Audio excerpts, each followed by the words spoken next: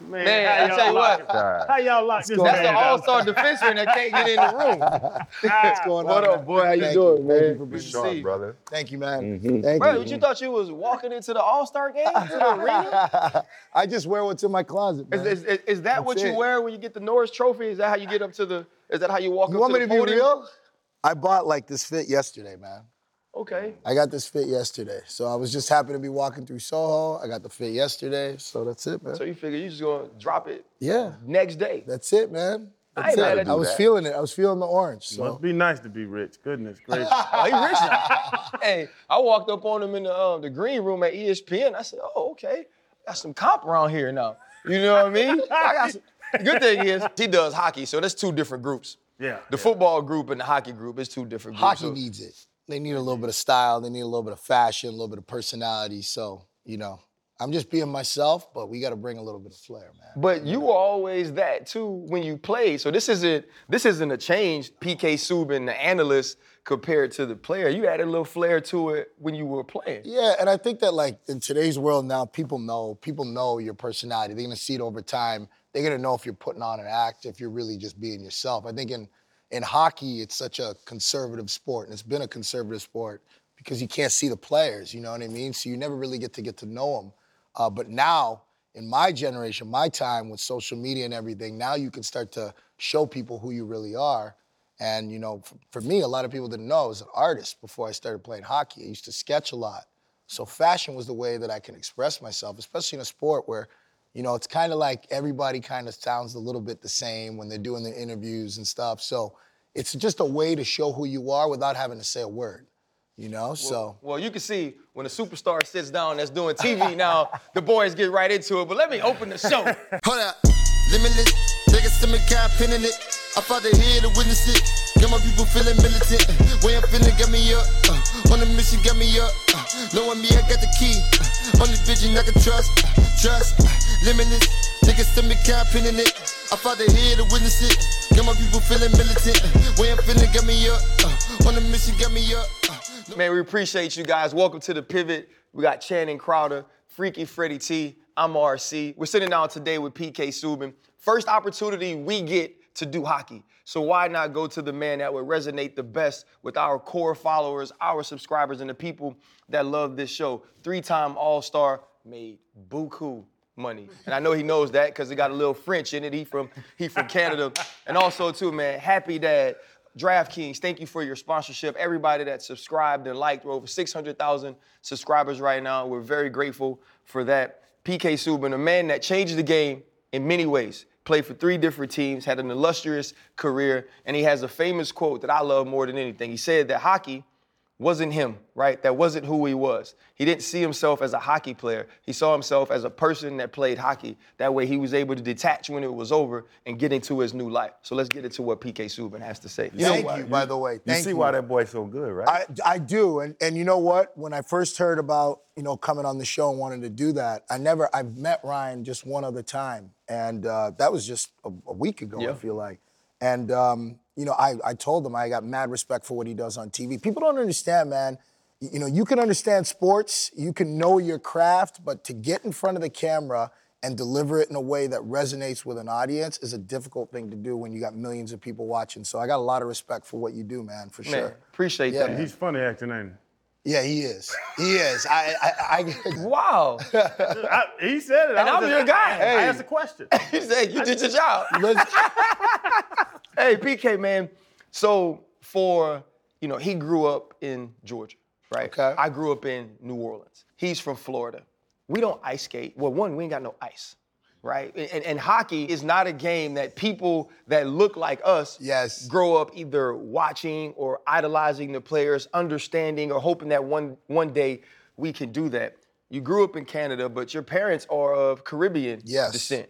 An athletic family, your parents were athletes. Mm-hmm. What was it about hockey that drew you to it? Great question. So, the biggest difference is that, everybody says that lacrosse is our national sport in Canada, which technically it might be, but the reality is that hockey's our sport. You know what I mean? That's what our fans are most passionate about. That's what we get behind. That's what we're most recognized for. So when my parents moved to Canada, specifically my dad, he moved from Jamaica to Sudbury, which is 5 hours north of Toronto. It's a mining town. My grandfather worked in the nickel mines there. And he'd get up, I remember as a kid, we would go up to Sudbury in the summertime. We'd spend like 2 weeks, 3 weeks, a month, month and a half. My sister and I, all of us used to go up there and spend some time with my grandparents. And my grandfather would wake up at 3 in the morning. I remember he used to make me like Ovaltine and Milo. I'd be like a little kid, I'd be drinking it, and then he'd off to work, he'd go, I'd go back to sleep. And, my dad grew up in Sudbury, went to school there, and that's when he learned about hockey. So when he moved to Sudbury, the first 2 things he learned about, he lived in a French community in Sudbury. First 2 things were snow, because he moved from Jamaica, never seen snow before, and hockey, because the kids were wearing Montreal Canadian jerseys playing hockey in the streets. So that's how he became a Habs fan. That's why in 2007, when I was drafted, it was an emotional thing for my family, especially my dad, because when he moved over, that was one of the first things that he learned about moving to Canada. So my parents wanted us to play, our national sport. They wanted me to, first of all, recognize where they were from, where we are from, where our roots are from, being Caribbean, right, and West Indian. But they wanted us to grow up as Canadians. They wanted us to learn how to integrate into that culture and be a part of it. And all of us learned how to skate, including my sisters. All of us at least knew how to skate, and then the boys played hockey. And, my dad, because he played basketball, he had a training background. My mom ran track, so they had a training background. So they knew, I wasn't a gifted athlete by any means. And I love to talk about that because, my brother, Malcolm, now he's a gifted athlete. Malcolm could do everything. For me, I wasn't gifted that way. I was always kind of a chubby kid. I had to put in all the work to be in good shape to play a sport where you have to be strong, explosive, fast, all of those things. So, I had to put immense work in. My dad put in a backyard rink from the age of 2.5. So we'd go out skating in the wintertime right in the backyard. Like, our backyard was, no bigger than this kind of circle right here, man. And we did like all of our drills in the backyard rink. We were out there every single day. If we weren't there, we were shooting pucks in the basement. And that's what happened, man. They just wanted us to keep us away from the streets. They didn't, I wasn't allowed to hang out at the mall. I wasn't doing sleepovers. I have West Indian family. They're like, you have a house, right? You have a bed? Right. You're sleeping at home. Like, my parents were very, very strict that way. So, with hockey, that became a passion of mine very early on. And I think that the biggest challenge for kids is to find out what you're good at. And I knew I was good at hockey, so I had confidence in that. That gave me self-esteem, and I just built over the years, man. My parents never talked about the NHL. That was never a thing for us. It was, playing hockey. If we're paying money for you to play, you're gonna go out and work hard. You're gonna do the right things. You're gonna apply yourself. And if you don't want to play hockey, find something else you're gonna do, because you're not gonna sit around. So, that's how it started for me. I don't know the demographics of Sudbury, No. but you and your brothers were the only brothers out there on the ice. Brothers, you and your brothers, because Yes. she had brothers, but they were only brothers. There was some other black people in Sudbury, but it was, yeah, you're right. It was different. But, I never felt that way. I never felt like we were different than everybody else. We had neighbors, everybody would come over, they had friends, and none of them really looked like us, right? They were all white, pretty much.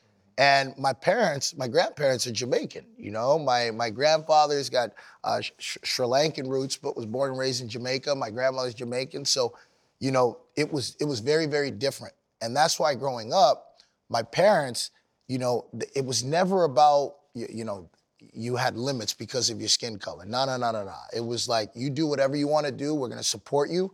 If that's what you want to do, no matter what anybody tells you, whether it's because of the color of your skin, they call you names. I mean, I heard all that stuff in hockey, man. Like, 4 years old playing on the ice, my parents sitting in the stands, they're hearing parents yell the N-word and different things at me on the ice. This is at a very, very young age. I remember, I'll never forget a story. I was playing against Detroit Bell Tire, and we were playing at Vonn Sports Village, Vonn Sports Iceplex, double rinks we used to call it. A kid, I would have been probably like 6 or 7 years old, and a kid had said something to me on the ice. He'd called me the N-word or whatever. And after the second period, they flood the ice and you go back out for the third, and I'm crying in the room. The coach is there, and the coach is like, Mrs. Subban, Maria, you got to come down. There's something going on with PK. And she's like, what's going on with PK? He goes, one of the kids that called him something on the ice. So my mom goes, what? She comes in the room. She goes, come here. She pulls me out the room. She goes, what are you crying about? I said, well, this kid called me this. And she's like, so what? She says, well, you're not going to play? You're going to take your equipment off if you don't want to play? She's like, if you don't want to play, it's because you don't want to play, not because somebody called you something. Like, that's how my parents were at 5, 6, 7 years old. There was no excuses. There was no using this as a reason for you to not do something. And, so as I got older, it didn't matter what anybody said to me. I knew how to deal with that from a very young age. So, I had great parents that understood that you were going to face these things, whether you were playing hockey or you were working in a cubicle from 9 to 5. It doesn't matter. Everybody's got to go through that stuff, So football never stood a chance? No, you know what? My cousin played football. Jason Douglas, he played football in college. I had some other friends and stuff that played football, but in Canada, my parents wanted us to be Canadian. So when were you introduced to football? Like, when did you actually see a game? Because you were born in '89, right? Dude, huge Cowboys fan. Yeah, I know, and that's what I'm trying to get to. Huge Cowboys fan. Because football didn't stand a chance. The Massive Cowboys didn't stand a chance. Sunday, the Jaguars, my team, we kicked that ass. Listen to me, man. Is it all coming together? It's a long season. And I know that every game means so much in football. That's the difference with hockey. We're playing 82 games a season. Game 42 could be the decision in you making, the playoffs, but you have so many other games. In football, the season's so short. And it's funny because for TV, it makes for great TV because there's always a storyline every week. But, when it comes down to it, when the dust settles, my Cowboys are going to be there at the end of the day, and they're going to be hosting that thing, man. Gosh. They're going to be hoisting that thing, boy. NFC is Jerry going to be down. It's going to be Jerry's world. Everybody's living in it. And I'm going to be down there on the field, too, man. I'm going to find my way down there, too. Man, they're going to treat you like Kevin Hart when if you try to get on that stage. Oh, no, PK. No, PK. And too. Or Salt Bay. Yeah. Salt Bay, doing the thing with Messi. I mean, that was crazy. When you think about being drafted and all of the hard work that your parents, all the sacrifices they put into it, and now you finally reach that goal, how difficult was it for you to acclimate into the NHL and still be yourself, still be Pernell, Carl, Sylvester, Subban? Dude. Right? In a world where they don't necessarily embrace that culture. It isn't about how you dress. It isn't about continuing to build a brand. And I think it was Brendan Gallagher when you were in Nashville was basically, you're still shining. You just go to the Stanley Cup, lost to the Penguins, I believe it is. Shout out to Pittsburgh, right? You're doing those things, and then he gets up and he says these negative things about you, which in our culture, like, oh, he just hating. Right? Yes. But when you play the game the right way, when you're a great defenseman, but you're just being yourself, was there ever any pushback on who PK Subban was as a person? A lot of pushback. One thing that I got used to is that people in hockey weren't really ready for me. I think when I came into the league with my approach and my attitude to the game, because, one thing that's always been taught to me that you learn, especially growing up in Black culture, is respect. You can't disrespect nobody, or else you have to expect to feel something back in return. So I was always very careful on how I treated people and how I spoke to people. But when people made comments that were at my character, I had a zero tolerance for that because you don't know me, you don't know how I was raised. And not only that, more importantly, I am more than just a hockey player. I didn't grow up in a family with a dad that played in the NHL or an uncle that played in the NHL or a grandfather that played or had my next door neighbor who played. On my block where I grew up, it wasn't the ghetto by any means, wasn't anything like that, but I lived with Indian people, people from Pakistan, people from the West Indies, but mostly we would play ball hockey in the street, but no one was playing hockey on ice. No one was doing that. So, for me, when I got into the NHL, I came in from inner city Toronto. I went to a high school, Runnymede Collegiate, where I had friends bringing guns to school, bringing shotguns in lockers. I'm riding the bus. I lived a different life getting to that point. The only difference was when I was finished school, I was going to hockey practice. I was on the backyard rink. I was in my basement shooting pucks. So, when I got to 18, 19 years old and my friends see me playing the World Juniors, that's when they're like, oh, this guy plays hockey for real. Right. So when I got to the NHL and I'm with all these guys, for me, I'm coming in to break the door down. I'm coming in to provide for myself and my family, but I'm here to live out my dream to play in the National Hockey League. And, in doing that, every one of you had to break the door down to get to where you're at, right? Or maybe somebody opened it for you, but there was no one on the other side that I knew. Right. So for me coming in, the one thing that I knew is that if I was gonna draw attention to myself, it had to be from my play on the ice. And my play on the ice was, I wanted to impose my will on people and really establish myself as someone that could play in the league. So in doing that, it always ruffles feathers because you got a young guy coming in who's confident, who's educated, because my parents, my dad was a principal, both my sisters are teachers. Like, you had to read and write. You weren't getting on the hockey rink unless you could read or write, and you went to school and you took care of your stuff. So I could think and understand people. And moving away from home at 15, that's the best thing that I learned how to do, was read the people that were around me. And when I got to the league, right away, I thought, I'm in the NHL now. I don't have to deal with, people that may be racist or opinionated about where I'm from. I don't have to deal with jealousy because everybody's making money, but it's the worst, actually. It's, at the end of the day, everybody is jealous because when the crowd's chanting your name and it's a team sport and people are big fans of you and you're a young guy and you come in and you say you're gonna help this team win a Stanley Cup, people are like, who the hell is this dude? This guy needs to be humbled, right? And a lot of people see it as it's happening because he's black. Some of it might be racism, but a lot of it could just be placism. This guy needs to know his place, in the game. He's a young guy, maybe he brings in this flair and this attitude, but the one thing that gave me the confidence to be who I was I could play the game. It didn't matter what anybody said off the ice. They could have comments about the way I dressed. They could have comments and say that he's cocky and he's arrogant, but at the end of the day, I knew that I had to perform on the ice. That was the most important thing. And when I did that, that allowed me to be who I was. So that's why I think it's really important to have that self-confidence. If you don't really have that ability and confidence in yourself, it can be difficult at times to be yourself, because everybody's always gonna pick you apart. For me, when people would tell me about the suits I'm wearing or what I'm doing, I'd just be like, okay, no problem, man. I can do what I gotta do, you do what you gotta do, because when it came onto the ice, I took care of business. So people were very resistant to that, players, management. They just kind of wanted me to buy in and conform to what was already there. And for me, I was like, nah, man, you guys are gonna respect me for who I am, but more importantly, you're gonna respect me for what I do on the ice. And that's where it starts, And I'm a guy that loves to give, that is a team guy, that's all about bringing people together. But the jealousy factor was a big one. That was very difficult to deal with. You put that bullseye on yourself. Correct. With that, do you feel you were targeted even more so? I think so. At different times, there were definitely ebbs and flows throughout my career. I think what happened personally when I got into the league was I was one of the first guys to really, market himself and have an individual brand from the team. And I think when I started my career, I got drafted to probably the most storied franchise in NHL history and also one in sports. The Boston Bruins, Montreal Canadiens have the most playoff history amongst professional sports teams, other than, I believe, the Yankees and maybe a couple other teams, over 100-year history. So, when you think of the front office at the Montreal Canadiens, it's almost like at the time was still in the 1970s, you know what I mean?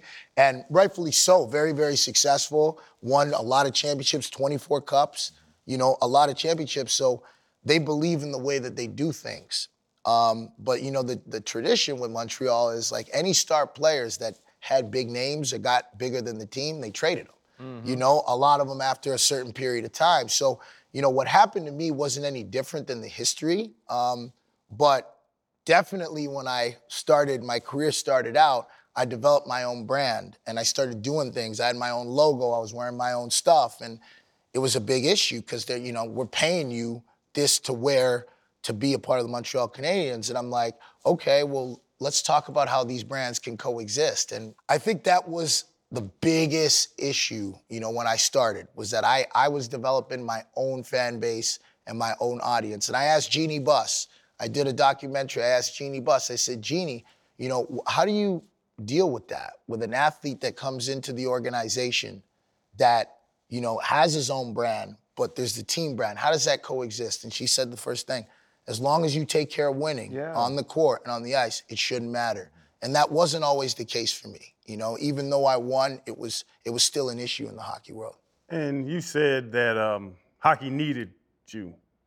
Did they really need you? Did they want you? You know what I'm saying? Like your fashion, you outspoken and all, and we love it. But did hockey really need that? And have you changed things in hockey? Well, my attitude wasn't about hockey needing it. It was about, this is who I am, you know? Like, I wasn't trying to be someone I'm not. I wasn't trying to necessarily be a certain way every day to change the sport. I was just trying to be myself. And when I got resistance from that, I'm saying, you can't resist me from being myself. You know, if I'm not hurting anybody, if I'm not, you know, cutting anybody's legs out from under them, if I'm not doing things off the ice that I'm not supposed to be doing, you know, if I'm not committed to the team, if I'm not, okay, fine, but I'm not doing any of those things, right? If I'm making mistakes, I'm making mistakes like everybody else, you know? So, but I also knew that the arrows were gonna come big and they were gonna come hard, and that's the way it's gonna be. If you wanna be yourself and it's gonna be different than everybody else, you gotta understand that not everybody is gonna be okay with that change and the impact that you have on the culture of hockey, right? There's always pushback when you're changing things. So I was prepared for that. I had to develop a lot of thick skin, but at the end of it, I came out on the positive side. In sports, finding the right team, even with the draft, almost seems impossible. But in real life, personal and business, ZipRecruiter.com can find the perfect match for you. No matter how great the GM is, it is so difficult to find the right team. But in business, that's why we have ZipRecruiter.com. It doesn't matter if you're in New York or if you're in Nebraska, you can find the perfect person for you. And honestly, it's the best place to go. 4 out of 5 people who post on ZipRecruiter.com, they find a match within 24 hours. When you are ready to build a winning team, let ZipRecruiter.com help you. You can try it for free today at ZipRecruiter.com/DraftKings.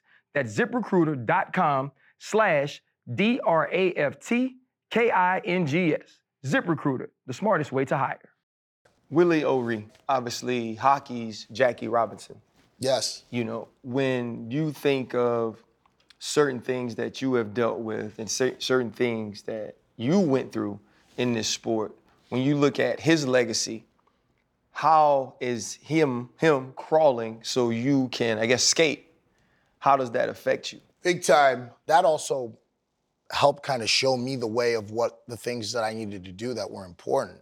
And that's what makes everything I do that much more important, because I have so much respect for Willie and what he did, not just for me, but for the game of hockey. Not just the black players, but the players that don't look like me as well, you know, because he stands for creating a league where everybody's accepted, not just black hockey players. So for me, respecting Willie wasn't just about because he was black. It's like, this guy is taking our game to another level because he's the #1 advocate for bringing people into our game that aren't, you know, quote unquote hockey fans or from a hockey community or from a hockey country, you know, and I'm all for that because I love the game is provided to me, so I want to promote that. But personally to me, he means everything, because without him, there would be no PK Subban. There'd be no opportunity for me to play and have played the way that I did. You know, so I got a lot of respect for Willie and what he's continued to do. I think that he's a Hall of Famer. I think he should be in the Hall of Fame. I know that the league has done some things for him, but he should be remembered as all the greatest players in the game because his impact was just as great. With that, how much ignorance have you witnessed in the Olympic Games? You won gold for Canada, and someone had your jersey on in the stands in blackface. How much ignorance throughout your career have you personally witnessed? You know, I had such a passion for the game, man. Like, when I started playing the NHL, like, you know, it was all new for me. I grew up a Montreal Canadiens fan, just to give you an example. And, you know, I didn't know even about St. Laurent Street. I didn't know about the city of Montreal and that it had amazing energy. I only knew about the hockey team. So when I got there and started to learn about French culture and, you know, the difference between English and French and, you know, the Haitian community in Montreal and all that, I learned about that stuff piece by piece. So I saw fans celebrate me in different ways. And, you know, not growing up in the United States and experiencing racism in Canada is different. Yeah. You know, it is different. So, you know, for me, I understood the whole blackface thing through the actors and actresses that would act, and I got it because I didn't get it. I'm like, the first time I saw it, I'm like, yo, this is probably just a fan that wants to look like me. And think about it. I'm looking at it on the positive side. That's what I chose to do, was always look at everything positively and be like, yeah, the dude wants to be like me, I guess. I don't know, cool. But then when the article came out in Quebec that it happened, and one of the actors spoke out and said, you know, this has been a huge problem in Quebec with black actors and actresses not getting jobs because, you know, what they would do is the white actors would paint their face black and play black roles. And I didn't get that. And then when I saw that, I was like, damn, you know, I gotta stand up for this because there's a meaning to this. Mm-hmm. You know, this isn't just fun and games, right? So I got that. And there is some ignorance to it, but a lot of that is cultural. And I think how I handled that was people don't understand everything, you know? And as quick as I have to be to stand up for what I believe in when people are saying things that are wrong, when things are going wrong in the game, I'll be the first one to do that. But I also have to be the first one to educate people that don't know.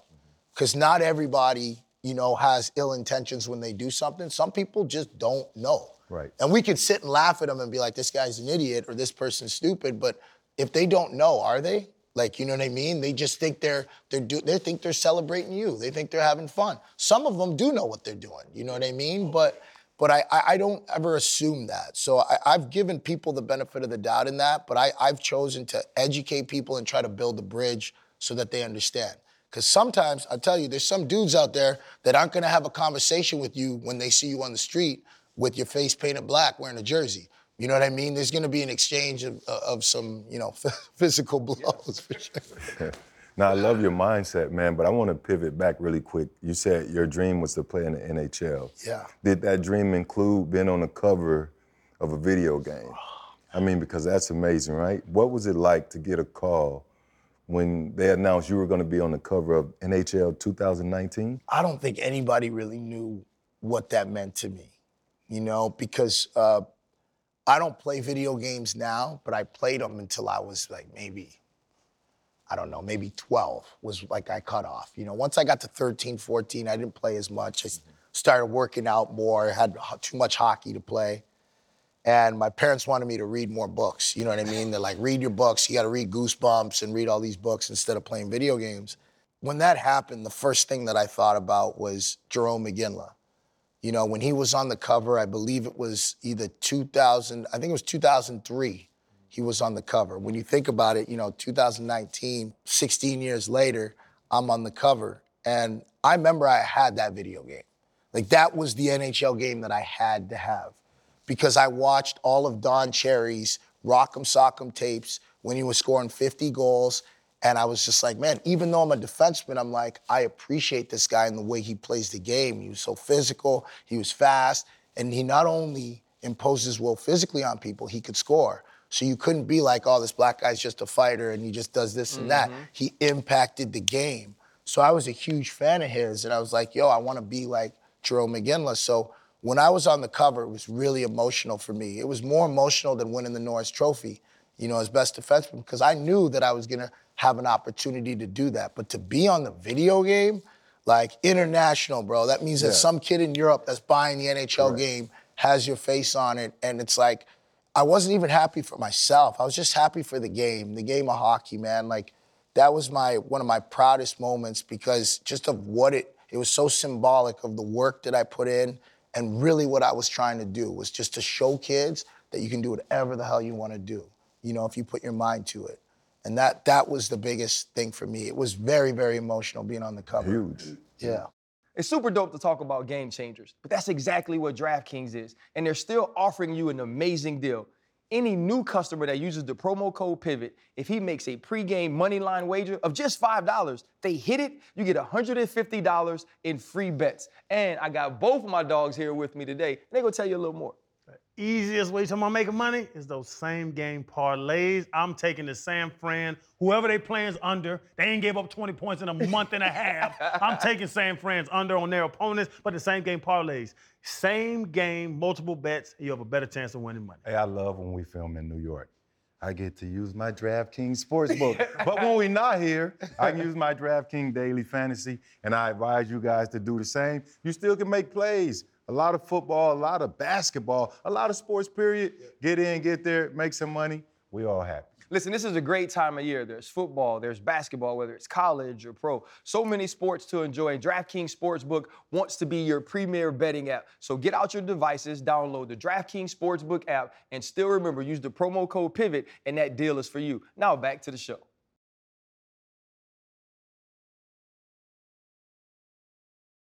And talking about that goal, and I more understanding of the hockey path is like recreationally, because in high school, as the All-American football player, you get the baddest girls. Like I got number 2 in high school. The baddest one was Sydney, and I ended up getting her after I made it to the league. I went back to Atlanta. But the second one I got, and I was cuter because I was an All-American. Then I got to Florida, 50,000 students, and I'm in the middle of everything. I was that dude. Then the NFL, if you got money and now you party and you get anything you want. Hockey-wise, when did recreationally hockey start working out for you?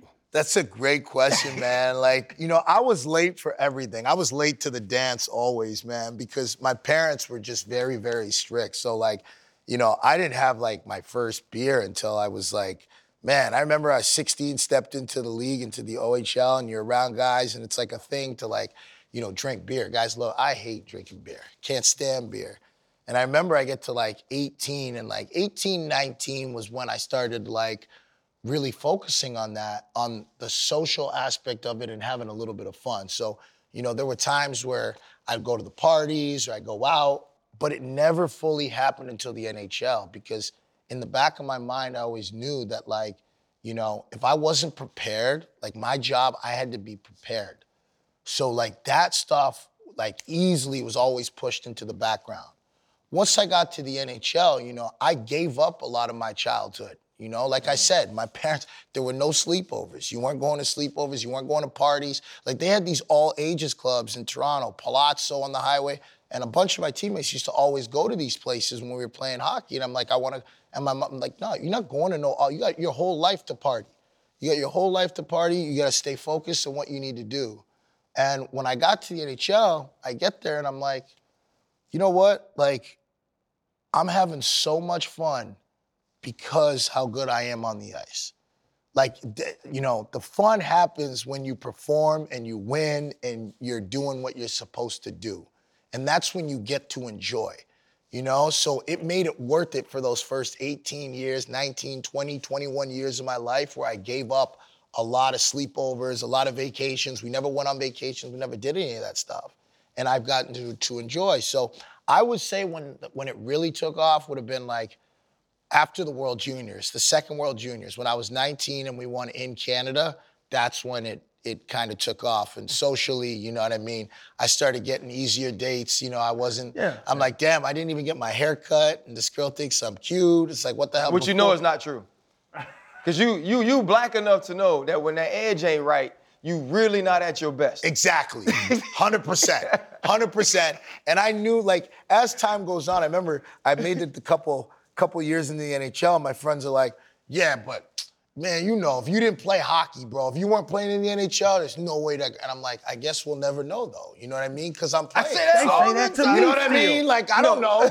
So I could sit here. Still, PK? Hey, listen, I can say it is what it is, man. Why are you rubbing your face like it's not true? You're not handsome. There's never been a time anyone has tuned into the Pivot, and you are the star of the show. I tell you this all the time. The lady at the airport. She just told me. Channing, the lady at the TSA pre-check. She just said, where you going? That is not what she said. That is not what she said. That is not what she said, Channing. So you say lying. Nobody's ever put a comment in on the Pivot that said, oh my goodness, Channing's so handsome. Right. You've never gotten a fire emoji. You've never gotten I don't hard need a fire eyes, emoji. Any of those. They know I like face-to-face sentiment. Hey, ESPN's is lit the lamp a little bit too, man. Like, for sure, man. For sure, because it's different now. It's like now you're touchable, you know what I mean? Before you had this crazy schedule, you're flying here, flying there. Now it's like he got time. So it's like, okay, he's got time now. He can go to dinner, he can be in town, his schedule's a little bit more predictable. Yeah, the kid's on fire. I gotta watch where I roll. I'm sliding in back doors now. I gotta watch. Yeah, I was just gonna say, I love football like you love hockey, but ain't nothing like a touch of a woman. I would have to agree with you, man. We're on the same. Listen to me, man. We're on the same page. Come here, brother. I love you, man. But PK, you're obviously a huge NHL star. It's hard to kind of transcend that transcend that socially. Yeah. And now you stand out. You know, like nobody's checking for Sid the Kid like that. You know, Ali in Washington, he's one of the greatest to ever play. I've watched him after the game give interviews when his teeth are not in, and nobody's like, man, that's a guy I can't wait to date. You've dated very publicly and also in a way where you've dated someone who is also in the public eye. Yeah. In dating Lindsey Vonn. How difficult was it, though, to have a true private life be so public? And shoot, bro, it's hard to navigate a relationship when you're dealing with it just in your home. But to have so many eyes on you, you finally realize, oh no, this is different. I am different. We are different. That's a great question. So, you know, I'll go back to my family stuff. You know, I grew up like West Indian, you know what I mean? And, you know, our whole thing is like, you mind your own business and your private life is private. You know what I mean? It doesn't, you know, you don't put your business all out there like that. But, you know, in my generation growing up, it's social media. When social media happened and everything happened, we're all learning about it, you know? I think that with myself and Lindsey, we're two public people, obviously, and we both have our following and different things. Until that point, I had never, ever had my personal life public, you know? And the reality is that I don't think it was either of our choices. I think it was just our lives and people seeing us together, and people already knew that we were together and we were spending time together. So once that happens, you know, it's gonna get out that you're together. So we chose to embrace that, you know what I mean? But it changed a lot for me because, you know, I think for her, you know, she also had dated publicly before. I hadn't. I also I didn't have a lot of dating experience in terms of being in relationships until that point. I probably only really had been in maybe one or two other small like relationships, not moving in with anybody, not doing anything like that. So yeah, I would casually meet people and date people for a while, but I would never gotten anything serious because, you know, I was playing, I wanted to be focused on my career. And I met her about at the time when I was 26, 27, so about 7, 8 years into my career, it was a different time for me. So, you know, there were to learn a lot of things about dating and being with somebody while you're playing. I was doing that through a time where I didn't even have a whole lot of dating experience. So I learned a lot of things. It did make it difficult to be public. You know, but when I look back at it, I had a lot of great experiences in that relationship. You know, I never had dogs before in my life. I acquired 3 dogs through free agency. Oh, you was in a real relationship. That's what I mean, man. We saw you walking on them bastards. Yeah, man. And I think that, like, for me, like, you always want to embrace, you know, every experience. And, you know, she had a phenomenal career. She's a great person. We had a lot of great times together, but it was definitely difficult having your personal life out there all the time. But, like, you know, there were also a lot of positives about it. So, you know, for me, I think that moving forward, I think that when you're ready to put your stuff out there, you have to make that decision on whether you're ready for it. And now at least I have that experience to know on how to go about it, you know? So it's difficult being an athlete, man, and dating and having your personal life and figuring out how to manage that. That's definitely not easy when you're in the public eye. Like you say, in the public eye, so we know the story that she proposed to you. And I'm sure it happened somewhere else, but Dude, you're the first person I've ever stood in front of, and I need the entire story because I've seen movies and it's never been the woman proposing to the man. I need it. Correct. It just so happens that Lindsey, you know, she is the, you know, either first greatest or second greatest skier of all time. I think it's Stenmark who's got more records than she does. So when it comes to international, she's got a huge following. You know, she also plays, she's in an individual sport. I'm in a team sport. It's a different thing. So when Lindsey does something and it goes public, it's a little bit different than when I do something and it goes public. You know what I mean? So I proposed to her in August, that summer. I had the dogs around, I proposed to her then. And then at Christmas time, she felt the need to propose to me. She felt that I should feel like I got proposed to as well. That's her opinion, you know what I mean? If I look back at it, it's a different time. Everybody's gonna have their opinion on what they wanna do for their partner. And you gotta figure out whether that works for you or not. I mean, the ring was nice, I'll say that, but I had done the proposal in August, and then she decided to do that back to me, so. Did it make you feel special? I'm the type of guy, you guys are nuts. I'm the type of guy, really, I don't wait until Christmas or somebody's birthday or Valentine's Day to have to celebrate. I think if you're with somebody, you celebrate them every day. You don't necessarily have to do this huge thing. For me, you're working at your relationship every day. And every day you want to make the person that you're with feel special, and you do that in a number of ways. And I think that, when you think about it, there's a handful of days throughout the year that socially we celebrate with our partners, right? Valentine's Day, Christmas, Thanksgiving, birthdays, anniversaries, right? So, that's all great, but there's a whole lot of days in between of those, you know what I mean? And those are the days that I try to focus on. And then when it comes to those other 5 days, my friends call me Lance Romance, you know what I mean? Because I put it on. I'm the type of guy, get the rose petals and you know what I mean, and make it special. Yeah. You know? The rose petals on the bed, no?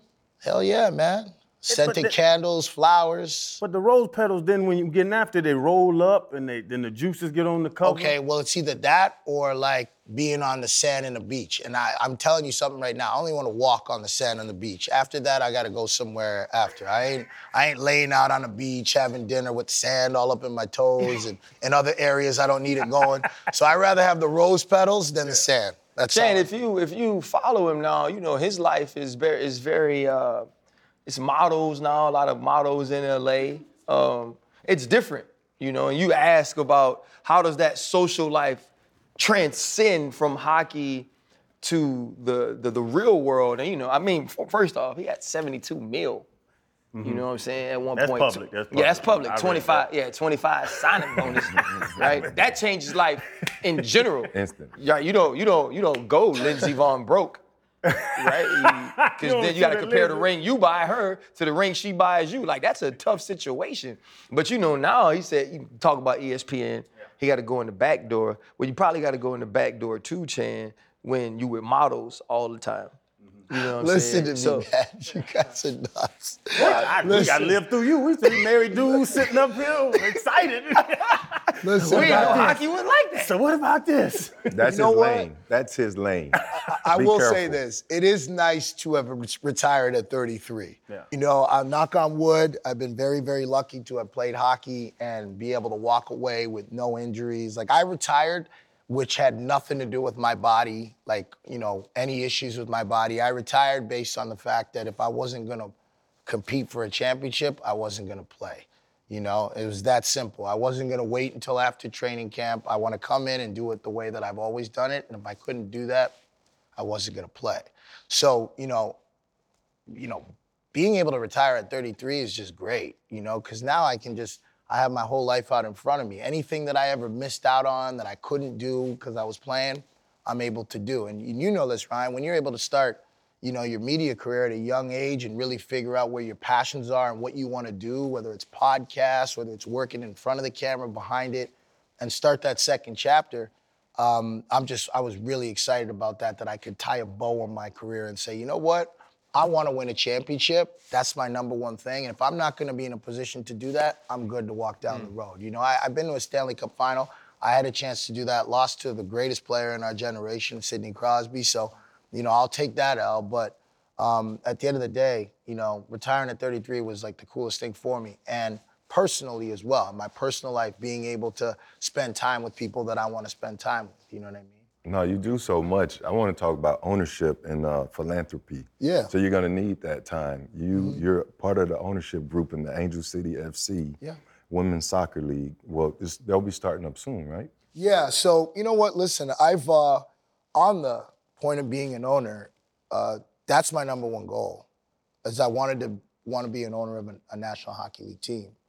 I had that vision, when I was 23. I wanted to be an owner. I was always interested on the business side of things, not necessarily the, personnel and general manager or coaching jobs, but I also was the most interested in being able to sit down at the Board of Governors meetings because, I feel like that's where a lot of those conversations that we need to have to happen. So that's my goal. Everybody talks about TV and media and doing that stuff, and I have a passion for it. I love talking sports. I love doing things like this. This is great. For me, it makes me feel like I'm still playing and I'm in the locker room, but I want to be in an owner's box. I want to be able to win a championship that way and have that impact. So I think that was a step in starting that process, and hopefully that, down the road I'll be able to do that. You're a black kid from Canada. You play hockey. How did you get in all those doors? Like, how do you parlay your professional career to eventually open all those doors and those opportunities for yourself? What did you do over the course of your career to set that up so that you could say at the end of my career, this is the direction that I'm gonna go? Because people don't always take advantage of that. People say you got to earn people's respect. I think there's been a lot of opportunities where I showed people who I was based on how I handled things that have happened to me. I may not have met every person in the hockey world over my career, but I feel like they got a chance to meet me without meeting me.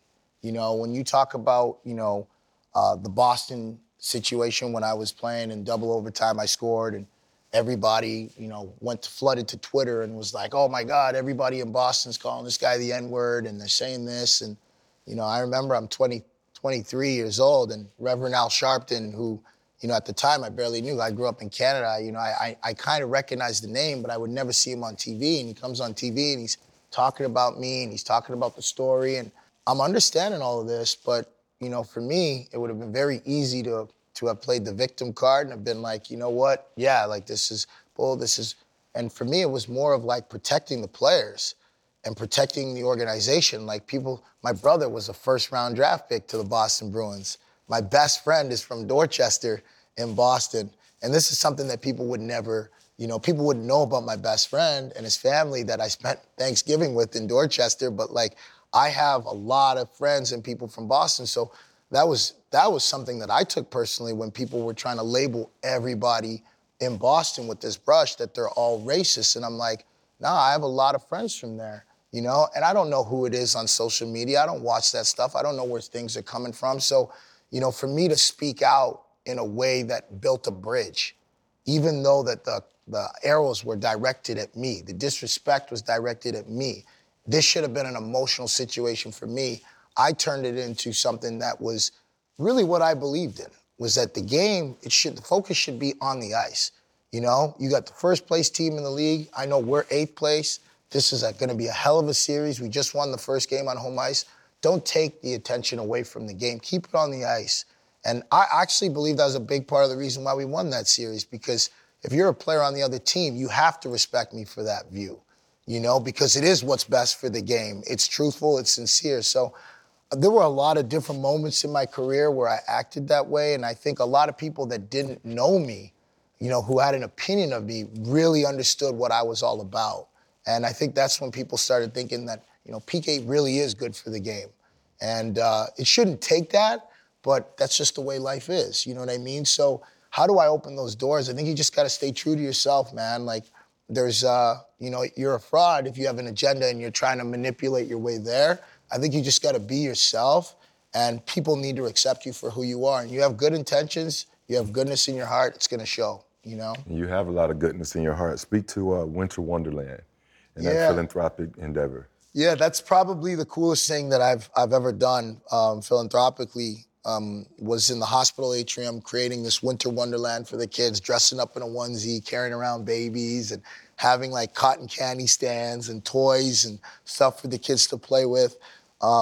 It was just really cool to be able to create something like that for kids who can't leave the hospital. what I wanted to show people was that you don't have to wait until you're retired, until your career's over, until you're old and you've made all your money and you know that your days are numbered to all of a sudden throw a check at something just to try to feel that you've given back. I think that I want to promote to this new generation that you can give back when you're young. You can give back in the middle of your career. It doesn't have to be a $10 million donation. It can be, something small or donating your time.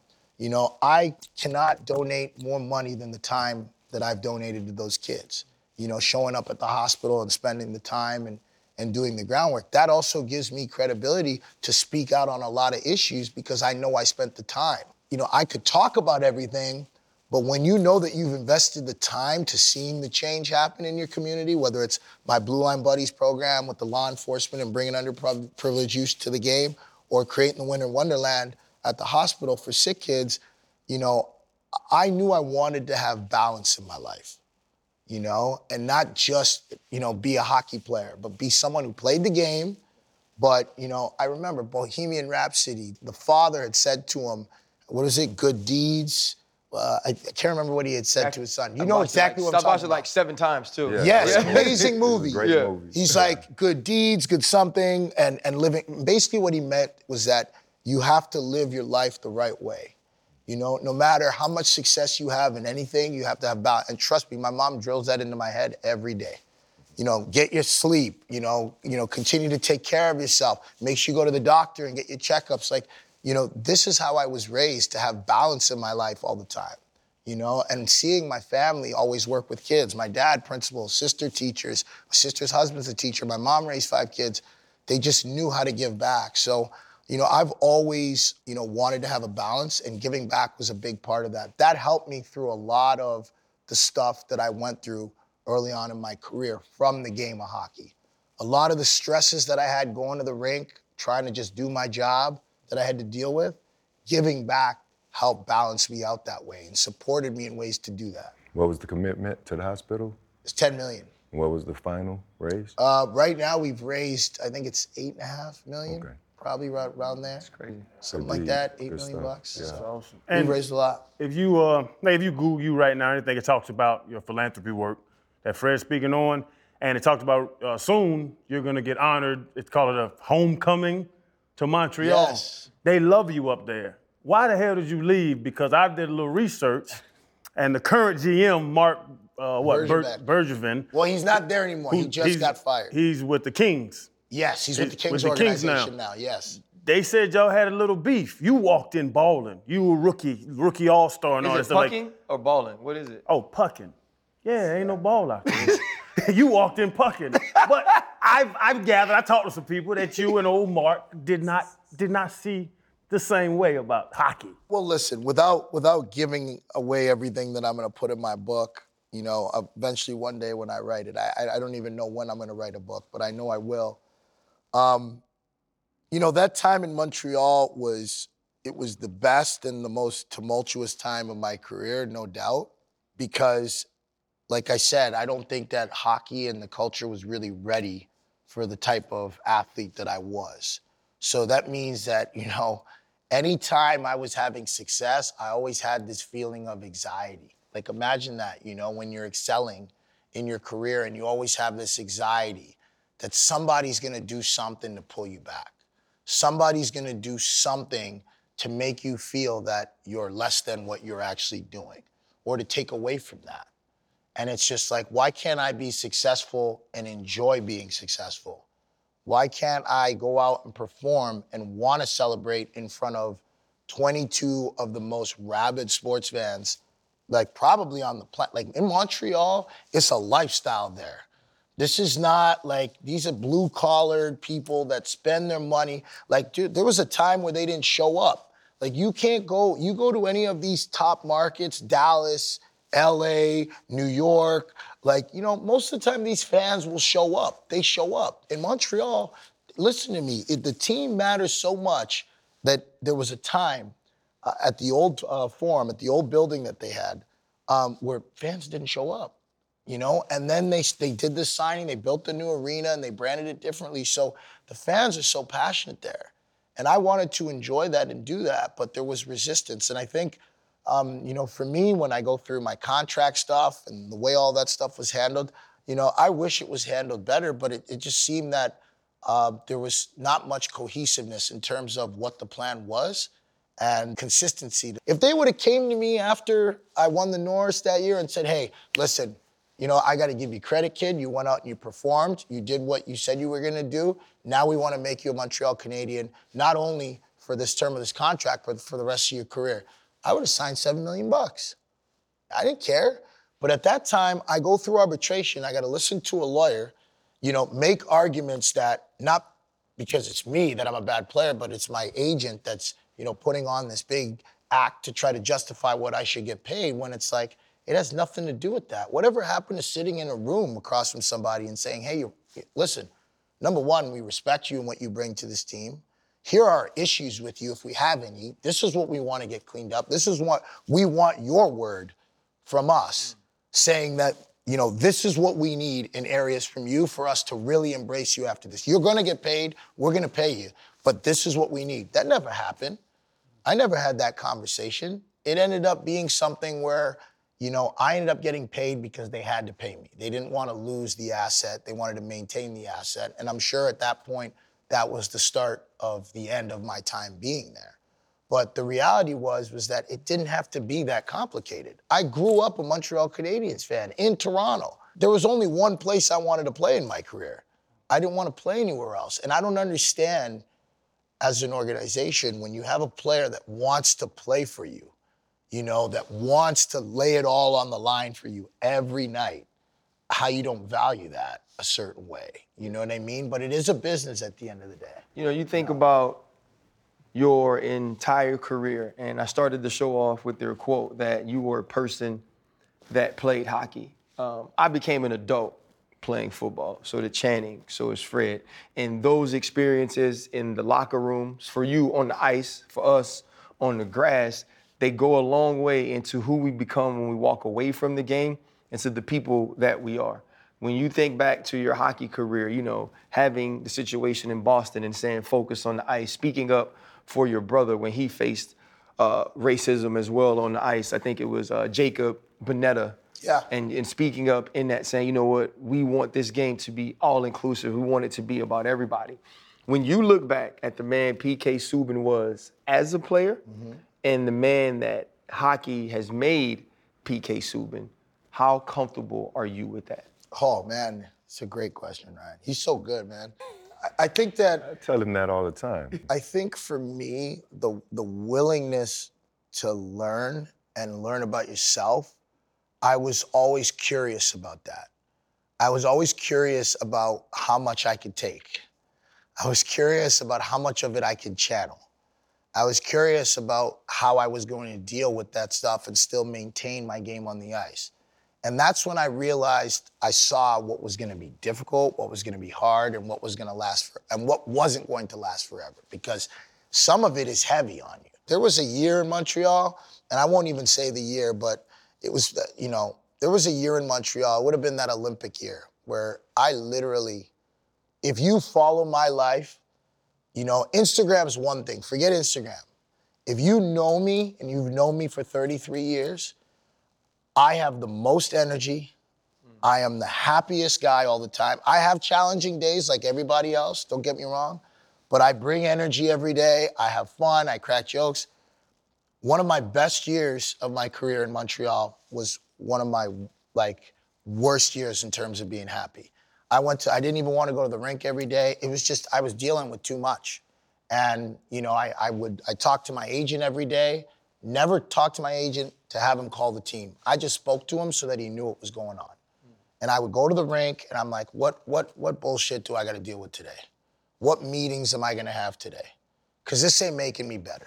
Because nobody's asking me about what I need, right? Because within a team, it is about the team. But your star players need to feel good about themselves. You want them to perform, you got to put them in a position to feel good and confident coming to the rink every day. And people think, well, isn't it good enough that you got 20,000, 22,000 fans chanting your name everywhere? They're asking for autographs, taking pictures, and it's like you're a celebrity in Montreal. Like, that stuff's great, But like that stuff doesn't matter when it comes to the game in the locker room. You want to be respected by your coaches. You want to be respected by your teammates. And it didn't matter how well I played. It didn't matter how many, when I signed my contract, I rent out a huge restaurant and a bar and spend 35 grand catering food and free drinks for my whole teammates and their wives, buying dinners. It didn't matter how much stuff, getting guys free shoes because I had Nike deals and headphones. Didn't matter what I did. It was never enough, right? It was never enough to be a good teammate. I always had to prove that I had to be a good teammate. So whether it was that, my relationships with coaches, it was like everything was always trying to get PK to come down, right? And not because PK's cocky, because PK's a happy guy, he's a fun-loving guy, he's an energy guy, he gets a lot of attention, and I know that I could be in a room, in a hockey room, and take up a lot of air because the microphones always come to me, right? And I understand that rubs guys the wrong way, but you can't sit here and tell me I'm a bad guy and I'm a bad teammate, And that year was just crazy, because I performed. My performance never dropped, but I was miserable every year, every day. Every day going to the rink, it was tough. That was the hardest year of my career, So, a lot of my success was in spite of people, in spite of individuals, in spite of the way that I was treated. And, people don't understand the toll that takes. Not the toll that takes on your life, but just your quality of life. So when people ask me about retiring, yeah, man, I'm good, man. Right. I'm good. You know what I mean? I'm good. I'm relaxing. I'm chilling. So, that definitely, the person that I am now is just somebody that understands what I want, understands what I went through, and the best way to use that to create a better league moving forward and better situations for players like me. You mentioned losing the Stanley Cup to the greatest player of your generation, of your era. I didn't know anything about hockey, but I played in Pittsburgh. So if you weren't a Penguin fan and you didn't understand what that team meant to that city, then you actually just didn't walk around with your eyes open or listening to anything. But the Winter Classic was a huge deal in Pittsburgh. And the Winter Classic is coming up now. How do you feel to still be a part of that, to have been a part of that? And what does that bring to the game of hockey as it reaching out to a different viewership and putting itself amongst some of the other huge sports, and especially in our country? 100%. I think that Canadian teams and cities that have the weather to really maintain the ice and keep the quality, I think they should do it more. I love the Winter Classic. I love the Heritage Classic. A lot of people will argue that, doing it too much takes away from it. Nah, man. Like, I'm sorry, when you can have players that are going to play in front of 80,000, 60,000, 100,000 fans, it's an amazing experience. And doing it at Gillette Stadium in Foxborough, playing the Bruins, Canadians, and we won that game. Willie O'Ree was there. I remember that. I'll never forget. I had this outfit made because, I wanted to dress like the guys did in the 1940s and 50s, so I had a big hat. You know what I mean? This crazy three-piece suit, an overcoat, and Willie was there. It just made everything special. Willie played for Boston, obviously started his career, broke the color barrier of Boston. So I just, for me, I think it's an amazing event. I think it's going to be great this year. I would like to see it more. I really would. I think the players would enjoy playing in it more. It was really cool. The one experience that wasn't the greatest was the Heritage Classic that I did in Calgary. Man, that was cold, bro. That was cold. So it's about bro. weather. Yeah, man. It was like -23, -24 outside. We're on the bench. The only thing heated are the benches, but you got all this padding on. Like, that ain't helping. You're taking your gloves off, putting your hands under the seat like this. Like, I remember you got the black paint here, snot coming out of your nose. It was just cold. Nonetheless, it was a great experience. So I love it. I hope the NHL does it more. I'm definitely going to talk about that more on the broadcast, but I love it. It's going to be a great experience. It's great for the game. There's nothing like it in any of our sports in North America, so. Yeah, I think that for us, this was eye-opening because we play a sport where when I look to my left and look to my right, a guy does look like Channing, a guy does look like Fred, and we've all kind of come up the same way and understand those things and can lean on each other. But to hear your perspective about playing in the NHL and how you can be perceived and it wasn't. I like the word you used, that it wasn't necessarily always racism, but placism. Correct. And I think that's something that a lot of people will get from hearing your story, man. We appreciate you. Hopefully, we can have a small part in the book. You know, Freddie T to actually text it over, Pucking with the Pivot. You know, so hopefully that's a small chapter in your book, man. We appreciate you, little brother. I'll see you around the building. Thank you so much, bro. For sure, man. Thank you so much, You bro. need to settle down. Man, settle down. Have some children, man. Hold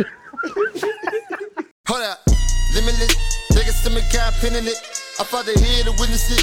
Got my people feeling militant. Way I'm feeling, get me up. On the mission, get me up. Knowing me, I got the key. Only vision I can trust. Limitless. Niggas to me, cap pinning it. I fought the head to witness it.